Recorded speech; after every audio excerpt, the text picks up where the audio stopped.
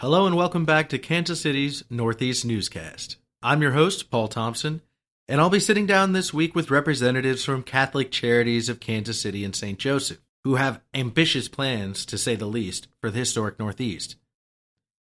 The conversation included Jared Sanderson, Executive Director of Housing and Development, Kevin Murphy, Executive Director of Marketing and Communications, and, you may have heard this name, Carl DiCapo, the former Kansas City Parks and Recreation Commissioner who is helping Catholic Charities raise funds for a housing endeavor in the Northeast.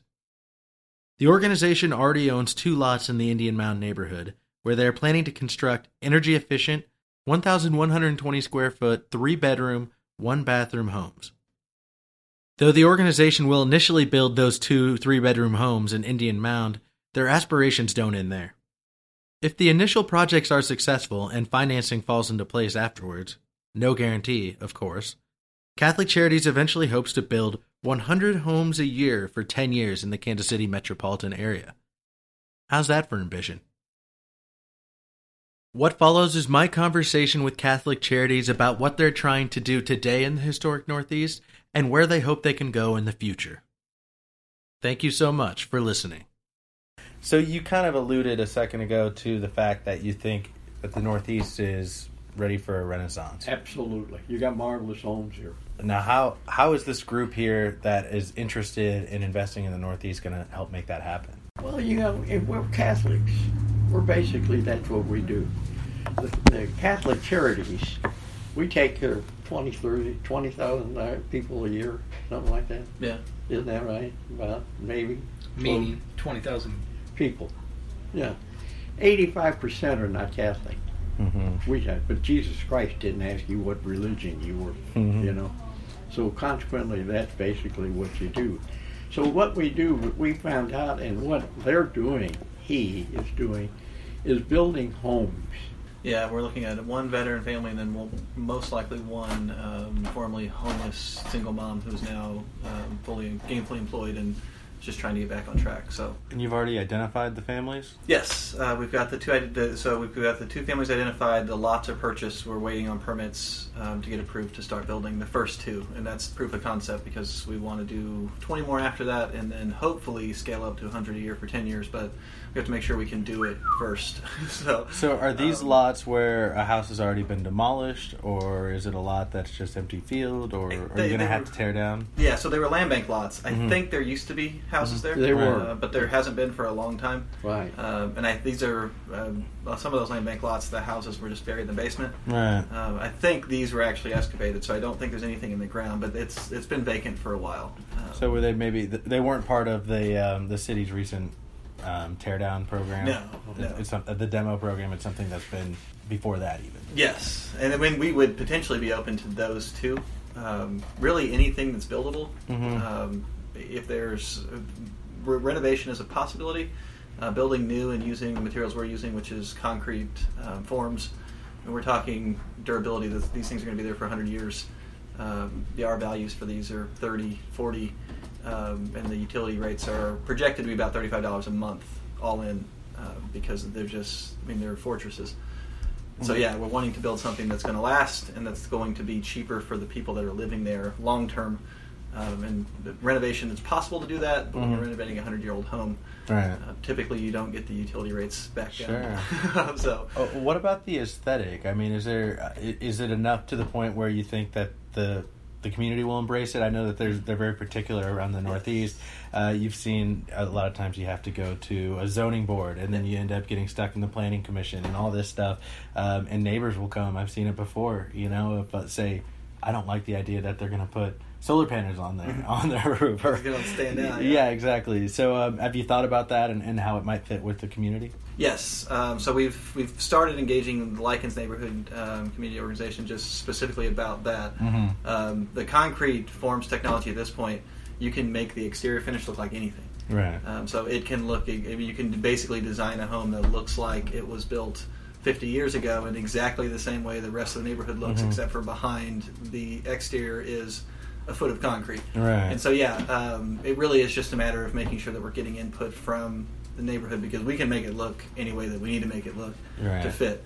And so yeah, so the veneer essentially can look like the neighborhood, but underneath it'll still be able to, that's how you get the utility costs, right? I mean, you can cool like it's concrete. Yep, exactly. Nice. But the exterior we can do a stucco finish. We can make it look like brick. Mm-hmm. I mean, you can make it look like stone. You can anything you want to do with the exterior, you can, and at relatively affordable pricing. So how did you get into the construction game? I mean, where was this partnership born? Where did the initial idea come from? Who are the people who are actually going to be building this thing, and how did you make those partnerships? Yeah, so the elevator version of this is that we have been engaged in housing services for 100 years. Mm-hmm. Historically, we've done case management for people that are needing housing, and so we're placing them in other people's properties, working with the landlord. And really, we don't get to control a whole lot of that. So if we work with a landlord who's just not happy with the person that's living there, or doesn't have the capacity to provide the type of support that we think the person needs, we don't have any say in that. And a lot of landlords are really good people, but they just don't have the support and the services to offer the kind of intense support that our folks need sometimes. And so we were struggling with this. We had most of the people we work with have convictions or evictions in their background, and so the traditional housing market just won't touch them. Sure. And that's not malice. Most of these individuals don't have a way to vet the people that we're working with. We get to know them for 6, 8, 10, 12 months. We've got a pretty good idea who's ready and who's not yet. You know them as people before you get into the business of trying to find them homes. Exactly. So our thought was if we could find a way to develop, own, and operate the homes themselves, then one, we take the burden off of a traditional housing market that's never going to have the time and resources to do this well, and we control start to finish. So you'll take on the risk. Exactly. And potentially the financial benefits of this as well, which we can then roll back into the next tranche of houses. Financial benefit being the rent payments that are coming in that will hopefully be above what you'll have to pay for the mortgage, and really all you need to assure then is that you have that the faith that you put into the individuals that are moving into these homes is well founded. That's it in a nutshell. And so we have a lot of people who on paper look like they're not ready because they have convictions or evictions on their record. And we're not only focusing on people with criminal records or evictions, but that's who typically falls through the cracks of our traditional housing market. That's how you become homeless, is that you've been evicted and you get rejected on a home, or you can't make the payments and you kind of just slink away from that scene so that you don't, the pressure is built too much. And that is where there are some, the vast majority of landlords we work with, fantastic people. With some exceptions, there are some individuals who are taking advantage of people, particularly because those people can't do it in daylight. They have to work with somebody who's not going to run a background check. They have to work with somebody who's not going to run a housing check. And then now they're susceptible to basically anything because they don't want to get kicked out. And so, but that's the slim margin of landlords. Most of them are good people who are trying not to lose money. So our thought was, let's insert ourselves into that piece of it, take the risk, and then because we have this mechanism to vet people that nobody else has. And so it doesn't work if the people that we're working with aren't at a place of stability where they have the livable wage job now. So for the people who are still struggling with substance abuse or behavioral health stuff, this isn't the answer. We're working with them to get that addressed first, and then they come back to this. So we're not giving away anything. We have to have people who can pay rent. We have to have people who can hold a job. Employed. Exactly. But we help people get there. And so very first, the lady that gave you the house. Tell them what happened. Yeah, so we ended up in the Northeast for this in part because we were trying to identify parts of the city that were stable, that had a lot of available property, but still needed redevelopment. And so, is that the Elmwood house? Yeah.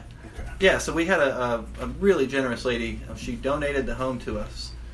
She lived there for 60 years. She was 95. She was taking care of the whole thing herself. And she was scooting up and down the stairs, no problem. The only thing she wasn't doing was mowing the lawn, and it wasn't because she couldn't. She just decided that was the piece she was going to contract out. Everything else she was handling herself. So she was building a new home for herself and decided to donate this to Catholic Charities for anybody that we wanted to use it for. So we started renting it to one of our veteran clients, and it gave us a pretty good sense of the neighborhood because we've now had a home there for year and a half, 2 years. And there was 3 months there where we were actually maintaining it while we were getting it. We were doing some of the things we had to do before we could rent it back out. And so, we got a really good sense of the neighborhood. And there were 2 lots like adjacent, just next door, that were land bank lots. And so we thought, well, let's start there. We've already got a foothold. Let's buy these two. Well, and that first one then, was that home already paid for then, essentially? Yeah. So there wasn't a mortgage on it. So the individual who moves in, do they still pay rent, or just a modest, a smaller rent than normal that kind of helps keep the ball rolling, and it's still a benefit to them because That's it's less exactly than they how would it have to works, pay yes. anywhere else? We charged, it was a 3-bedroom house, and he was paying $500 a month.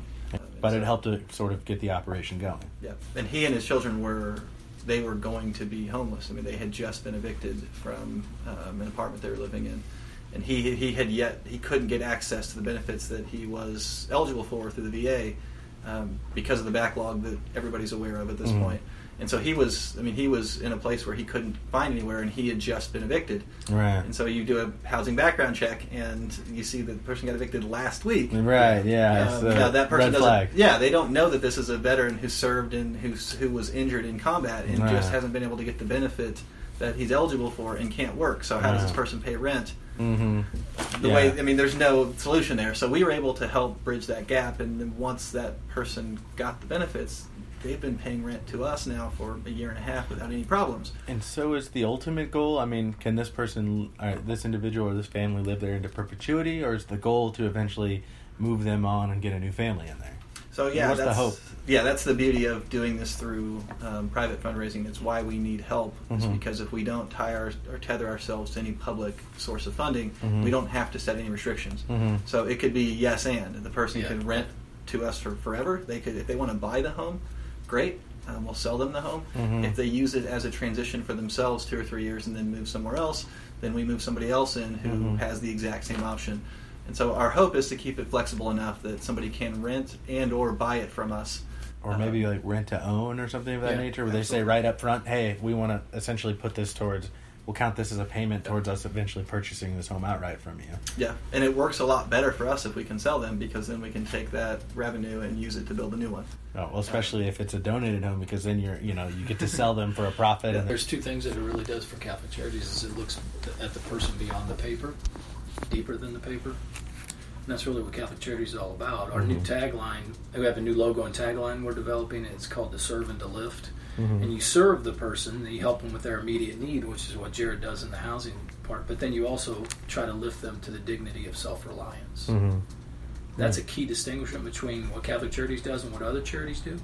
Because it's great to help people, and you need to do that. I don't want to diminish that in any way, but by the idea of trying to lift, as he says, to lift them to the dignity of self-reliance, to have your own ownership. I mean, that's a foundational element for the person and for a family in particular.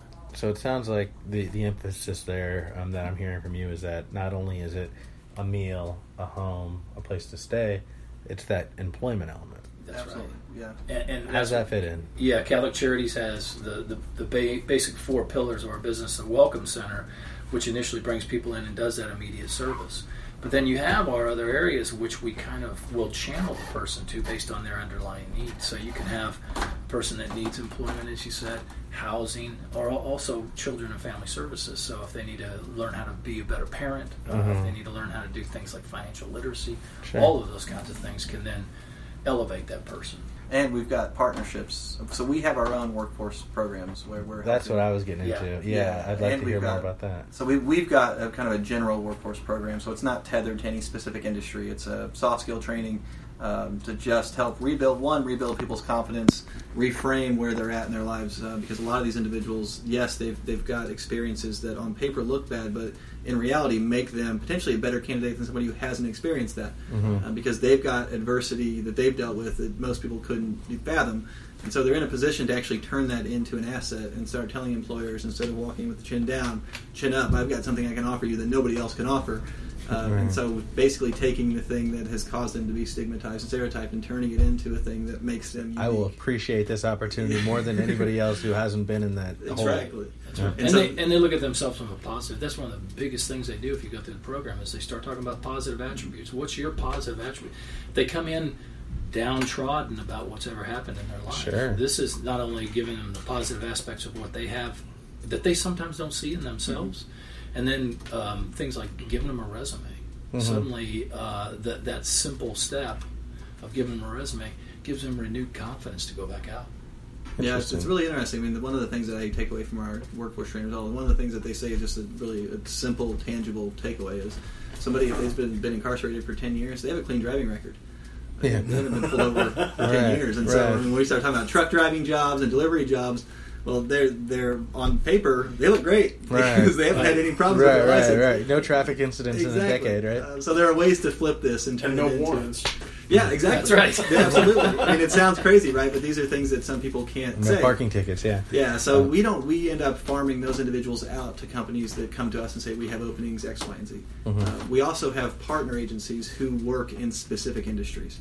So one of the homes that we're going to be, one of the residents for one of the homes we're building is coming from an organization who trains single moms in dog grooming, and then places them in Petco, PetSmart, and the different, because dog grooming is pet grooming is a multi-billion-dollar industry. Right. Yes. And so, we're working with groups that are doing specific industry, and then we have our own workforce program that connects to all industries.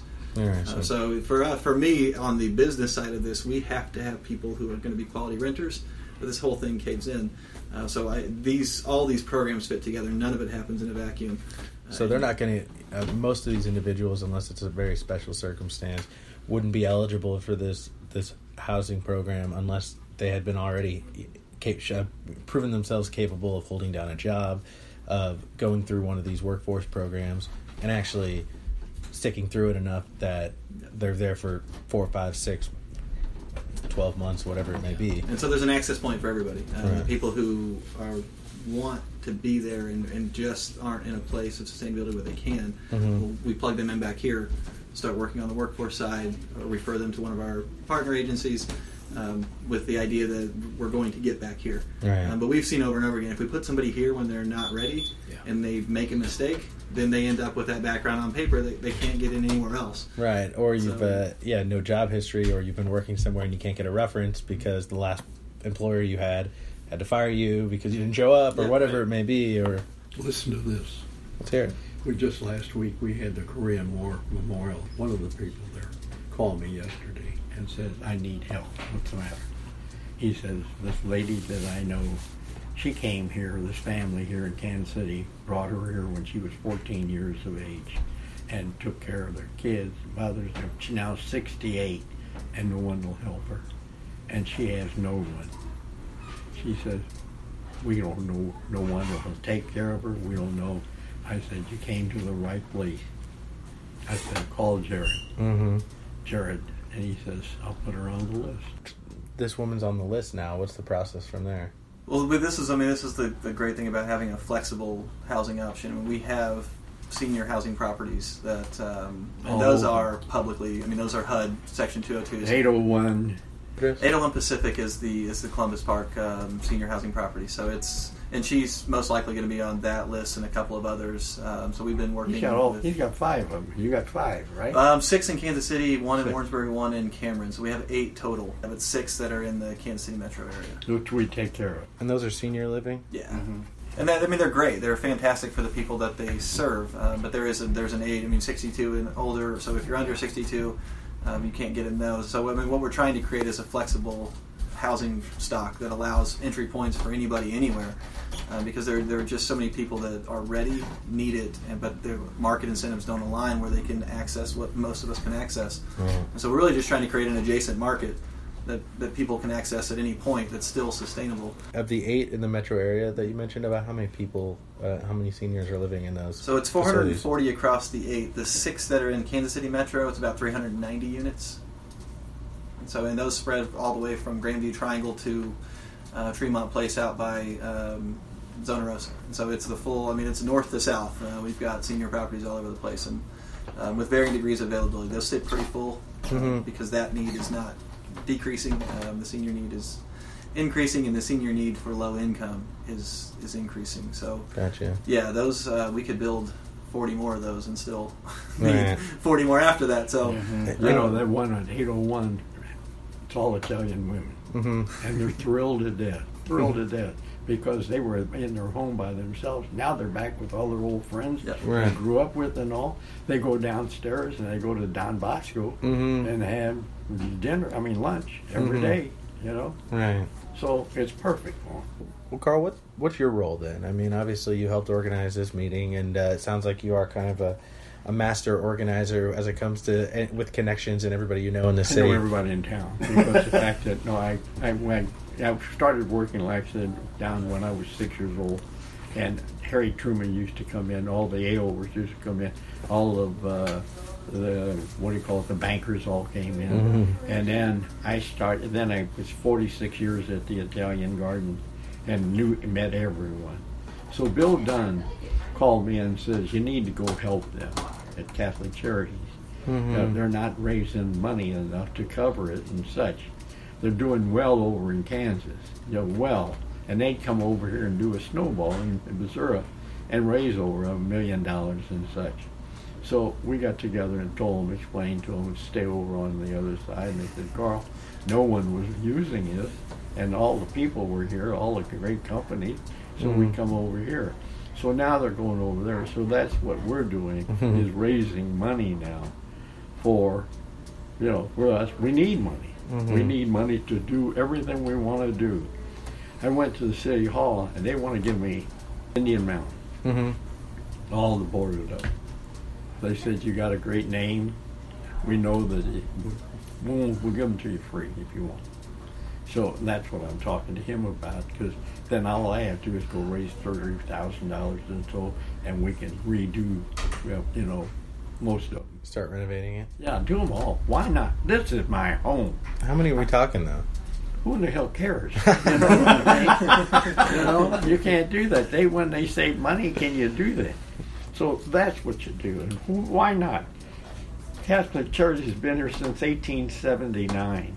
There was only 4 churches in 1879, and 2 of them were Catholic, and 1 was Jewish. Look at it. Why they should have been huge by now, and we were at one time. So why not build it back to what it is? Kevin here now, he's going around and speaking to all the priests, asking them, what do they want? What do you want for your church? What do you think you need? This guy here, he's going over there and taking care of people. You ought to come down and see what we got there. Every day they're lined up to come in, and we're giving diapers out. We're giving everything to these people. Where's this at? Right here, 4001. 4001 Blue Parkway. Blue Parkway. Suite 215. So we're there. And, I've been there 3 years, and I just told him the other day, I said, "I got to go." "What do you mean?" He said, "I got to go." I said, "I'm 91. I'll be 91 years old. I've been working 85 years. It's time for me to slow down." So, but I'm helping him. And I told him, we'll do anything in the world for this area. Interesting. So, I guess what we're looking for is funding, right? We need some additional funding to get this thing going. Do you have the funding you need to start the first house? Yes, we have the funding for the first 2 secured. So those we're meeting donors and investors halfway. When are you going to start with them? As soon as we've the permits for approval have been in for 5 weeks now. So we're just waiting for the city to give us permission. And I mean, this isn't. Right now, it's just process. I mean, everybody has to wait to build, and so I would guess we're going to get it pretty soon because we're talking 2 single-family residential. It's minimal, and that's one of the reasons it's probably taking a little bit longer because it's not priority. But yeah, so we fundraise half the cost of both of those, and then are traditionally financing the other half. Okay. And so we're meeting investors halfway. It ends up being a win for us and for them. I mean, their dollars end up going to truly stabilizing a family or multiple families for a long time. For us, we're in for this for half of what it costs to build it, and so we can take a few more risks. We can provide services back to the people in those homes, but that's the additional cost for us. It's not just the structure. It's that we have service providers, we have case managers, and we have clinicians who are coming in and supporting that family because they're bound to trip a few times, and if there's no one there when they trip, and that's what leads to evictions, right? So, right, and then it's a kind of a wasted investment. Yeah, so we really need both. I mean, we need support for the physical structure cost, but we also need support for the people who are going to be supporting these individuals as they're working through this process. Right now, it typically takes anywhere from 3 to 9 months, sometimes a little bit longer, before that person truly is now independent. I mean, they don't, Right. and that's the goal. We can't be there for everybody forever, Mm-hmm. but we can help build natural support systems so that people don't need us anymore, because the rest of us have that, right? If Right. something happens to me, I can call somebody. It's fine. I have friends. I have family. Most of the people we work with, Ideally, they don't get have out from under your purview. Perhaps right, they're still a parishioner if they're, if that is their faith. But you're not That's right. necessarily having to provide ongoing services after a certain point. They've Yeah, got absolutely. a chance to kind of stand on their own 2 feet. In a perfect world, some of those individuals end up doing so well that they can actually come back and support the next group of people. So that we're truly removed from this. We're just connecting communities Right. and then watching the magic that happens when people connect. So, Awesome. but yeah, at the end of this is always cash. Right. The tail end of this is always cash. Speaking of, maybe we should jump on that. You said you're in for half of the cost for construction and ongoing care. What are we looking at for getting a person in there? What is the cost? So per home right now, we're looking at anywhere between $105,000 and $115,000 in construction costs, hard costs. Okay. And that's for a 3-bedroom, 1-bath. And so half of that is what we're taking on right now. Okay. That doesn't count the service side. And so the service side, it just depends on how intense case management is. Mm-hmm. If they're working with an organization who already has it, Mhm. great. If they don't and we need to provide it, then a full-time social worker is typically $35,000 to $40,000 a year. Right. And they can typically work with 10 to 15 families at a time. Right. And so the math there just scales with how many people we've got coming in the door. Right. So you can typically tack $5,000 per family back onto the construction cost to cover For soft costs. exactly. And so yeah, it's always floating because the title work on some of these land bank lots. Mm-hmm. Sometimes it costs $700. Sometimes it costs $5,000 because Right. it just depends on the history. Mhm. So yeah, I mean a good round figure per home is anywhere between $125,000 and $150,000. All things considered. All things considered, yeah. So what's your fundraising goal? Well, so this is where it gets interesting. The working with Western Forms, they're the concrete form provider, and they're a local Kansas City-based company, kind of a hidden gem. Ron Ward is the president of that company, and he has been an absolute godsend for us. They're just right up here in Executive Park, right? Yep, they I are. thought, yeah. Yeah, so they've been doing concrete construction all across the world. Mhm. They've rebuilt multiple countries that have suffered tsunamis, earthquakes, monsoons. Mhm. So they were in Haiti. They rebuilt thousands of homes there, and so they're donating a lot of time and money into this to get us started. But they're one of our partners. We have a contractor, same deal, Dave Stripe with Oakwood Contracting, Salt of the Earth. He's been supporting this process too. So all of those individuals have been providing some in kind, and we're hoping. We're definitely going to pay them for what they provide, but we'll get a better sense once we finish this round of what the true costs are.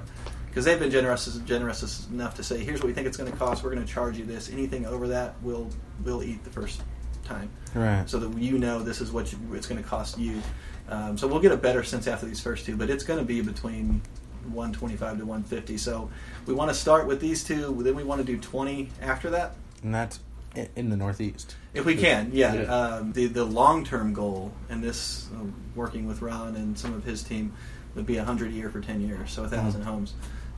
Now, obviously, the math there gets really simple. $150,000 times 1,000. Yeah, that scales up really quickly. But what we're really looking at is, and so if we got to that point, we're probably talking diocese-wide. So not just Kansas City anymore. We're Right. probably talking the full 27 counties. Right. But for Kansas City, we've got 2,000 or 3,000 vacant properties right now, and probably at least a third of those buildable tomorrow. Certainly a need. Yeah, so I think that the scale there is anywhere between 20 and 1,000. Right. But it all comes back to how much support can we get behind this, because it really is catalytic. I mean, this isn't just isolated to just that family. It's neighborhoods that start changing. The property values over there are going to go up the moment those are built, Right. because they're going to be worth more than some of the houses around it. Understanding, sure. Yeah, so You mentioned the kind of families, the kind of people you're looking for. Veterans, people who've had evictions, other issues, perhaps have been incarcerated before. You mentioned, I think, a gentleman. What can you tell me about him? Why was he selected? What made him the candidate to be that first home? that particular family, they were in our Supportive Services for Veteran Families program. Mm-hmm. So we have a rapid rehousing program for veterans And this is one of the reasons. This is another reason we felt building our own homes would make sense, because we're already housing 170 veterans every year Right. who are on the verge of homelessness or already homeless. In homes that you own, or are you just paying rent for? Exactly. We're just paying somebody else rent. And again, most of the landlords we work with, great people. Every now and again we hit one where they're either exploiting somebody or they're just not willing to work with us, and Right. we need them to work with us. And so this was our pilot of, why don't we just rent to ourselves? Yeah, Let's like, screw this business. Yeah, Right. let's just pay Why not? ourselves. Why not? Yeah. You know, why not? Well, So you're he was could ostensibly eventually be Cut out. cutting costs, or provide even creating profits to perpetuate the program. Yeah. So I see where you're coming from with that. And he was the first one. That was the first family that we basically rented to ourselves. And it gave us a sense of operations, because we set a price point at $500 a month, thinking that was as low as we could go for an 85-year-old home and still maintain the home Right. in a way that's up to code. And so we've got a pretty good sense now that... Is he paying his own utilities? Are Yes. you okay? And there's utilities over... It's not... I mean, that's one of the benefits of concrete, too. Because it's so much cheaper. Yeah. So these other ones, they'll pay their own utilities, but they'll be minimal. Yeah. $35 a month is the projected utility use for the whole thing. All right. Well, I guess it wouldn't be water. It would just be Yeah. everything that falls under gas and electric now would all be electric, and it's projected at $35 a month. Because it's a foot of concrete with 4 inches of insulation in between. Yeah. I mean, there's Gotcha. Yeah, you just nothing's going in and out. I mean, Right. it's a fortress. Nice. So yeah, I think it's worth doing it on the front end and saving people that we're going to be renting to the cost on the back end. You know, again, like you say, all we need is money.